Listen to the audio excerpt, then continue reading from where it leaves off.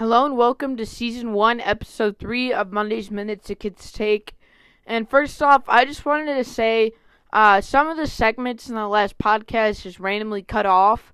So it was kind of short and it ended unexpectedly. So sorry about that. I'll work on it in the future. And today I'll be going over a review on the bowl games, the college football bowl games. But before I talk about my bowl game predictions, I will be going over the conference championship games. Now, the big ones that did happen, you probably saw them.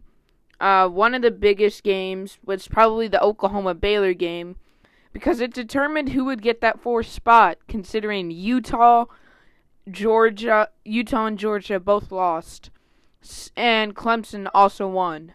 So that was a big game, and it went into overtime. Baylor just had a terrible overtime with a really big penalty in the end, which ultimately let the Sooners score. And then it got to the point where it was 4th and 20, and they did not convert. So my college football playoff predictions. The first game, the 1 seed and the 4 seed, LSU and Oklahoma. I think LSU is very deserving of it, considering that they beat a very good team in Georgia by 17 points. 27 points. Wow, I was really far off. And Ohio State beat Wisconsin, so they are very deserving of it. And they will be playing Oklahoma. And I predict that LSU won't win this by a large margin. They both have Heisman contender QBs. And then there is the Clemson-Ohio State game. I really want Clemson to win because I just hate Ohio State. I actually hate every team in this playoff. But I do predict that Ohio State will win. And in Ohio State LSU National Championship would be cool. And in the end, I do think Ohio State will win it. I just think they're the better team, and they're one of the best college football teams we've seen in a while. Next, I will be giving a recap on the NFL, and it was a really big week and a really sad week for me because the Bears did win, which I was happy about, but the Rams, all of a sudden, when we need them to be bad, are a good team, and they absolutely blew out the Rams by a final score of 28. They blew out the Seahawks by a score of 28-12.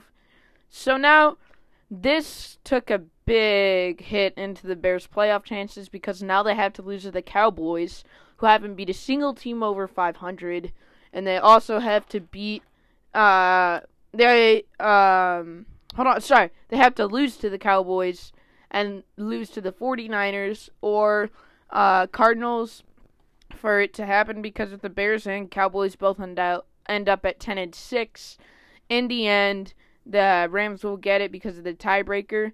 But that is just assuming that the Vikings go 10-6 with another loss to the Bears, which I think is very unlikely, so I don't see a playoff for the Bears, sadly. But some crazy stuff did happen. Well, not that crazy, but the Bills came really close to the Ravens. It was 24-17, and Lamar Jackson is still being Lamar Jackson. Had an amazing game. And, of course, the Bengals blew a lead, not necessarily a lead, a good game, and lost to the Browns. And the Browns are finally getting back on track.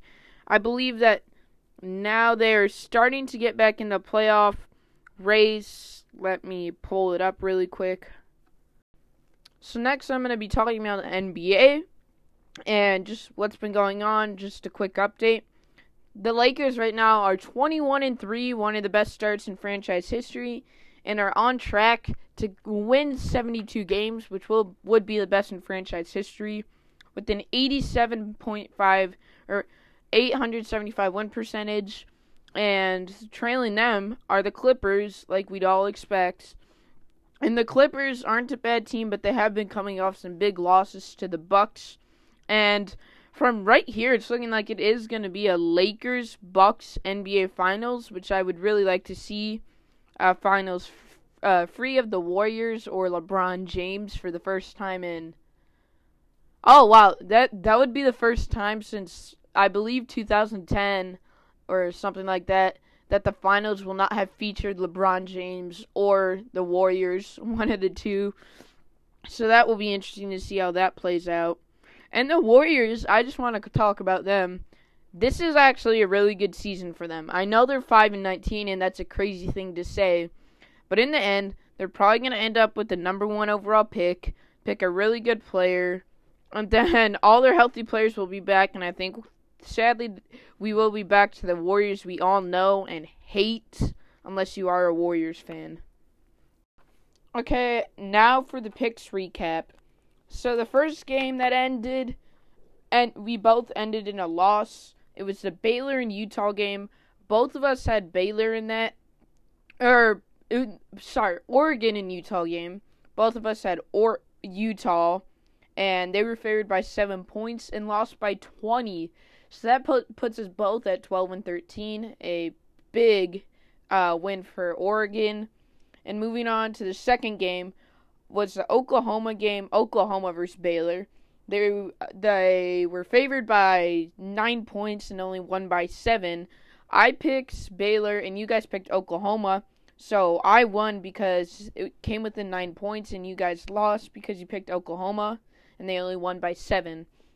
Moving on to the Memphis game, you guys picked Memphis, but they only won by 5, even though the spread was 9.5, and I picked Cincinnati.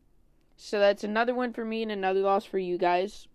Now moving on to the LSU game, the spread was 7, and they won by 27, which I got that one right too, and you guys did.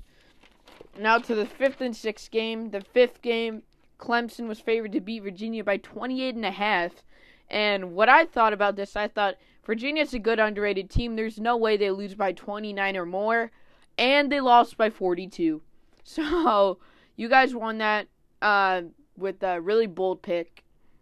And now for the 6th and final game, OSU was favored by 16.5 points, and I figured if they could beat Michigan by that much, they could beat Wisconsin by at least 17 points, and they didn't.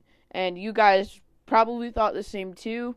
So in the end, I'm 15-15, and you guys are close behind me at 14-16.